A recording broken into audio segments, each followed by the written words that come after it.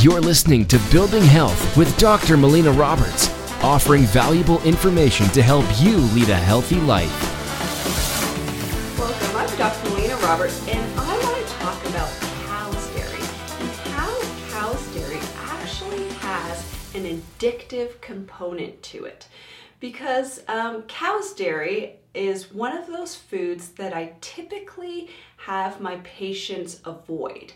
And often when I'm telling people to avoid cow's dairy, a lot of people have a difficult time with this.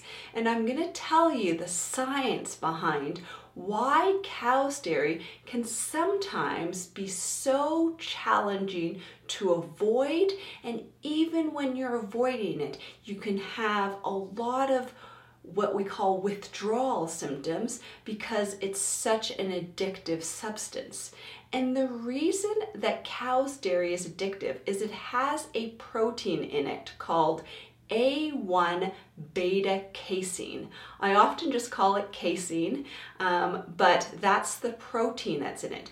And when that casein, that protein, is digested, it moves into past that blood-brain barrier and it becomes something called beta casomorphine. And beta casomorphine is a opioid peptide similar to morphine, which is also an opioid peptide.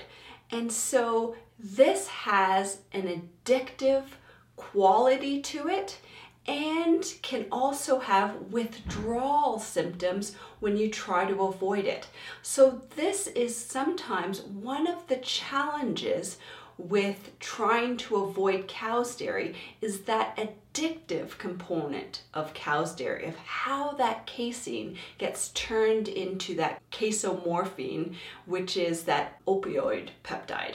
So understanding that can kind of explain why sometimes some people have such a challenging time avoiding that cow's dairy. But it's also one of the reasons why we want to be avoiding it and removing that cow's dairy from the diet.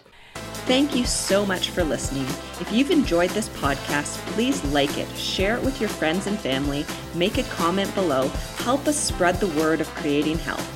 You've been listening to Building Health with Dr. Melina Roberts. Continue to learn, grow, and build health.